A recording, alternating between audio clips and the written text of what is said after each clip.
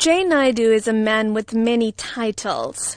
He was the minister without portfolio appointed by Nelson Mandela, a former anti-apartheid activist, and he's one of the key founding members of South Africa's largest trade union, COSATU.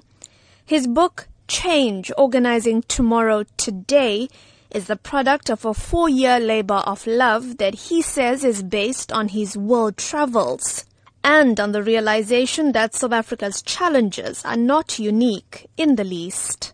And so that's about unemployment, growing inequality, the technological revolution that has changed the very nature of work, fewer and fewer people having more and more wealth, the growing inequality, the fact that 62 people in the world today control more wealth than 3.5 billion people, or that 3 people in South Africa control more wealth than half our population.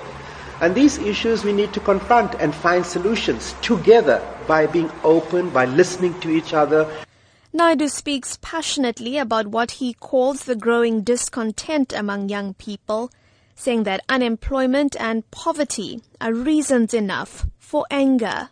A lot of older generation activists are starting to stand up and talk out against corruption.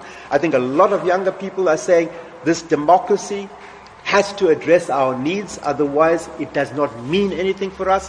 So while we have made progress and we can never want to go back to apartheid, I think young people today and many people in our country have legitimate grievances.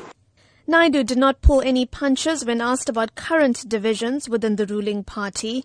He says the ANC is now seen as the party for accumulating wealth for those in power.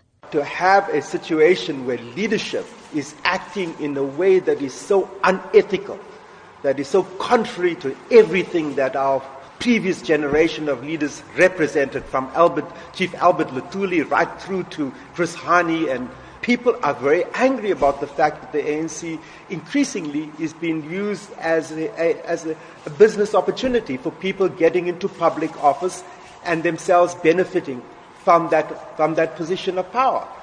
Similarly, Naidoo says trade unions must go back to the drawing board to win back trust among their members. Trade unions today face a tremendous difficulty of attracting young people. And so one of the things that trade unions have to do, like the ANC has to do, is go back to basics.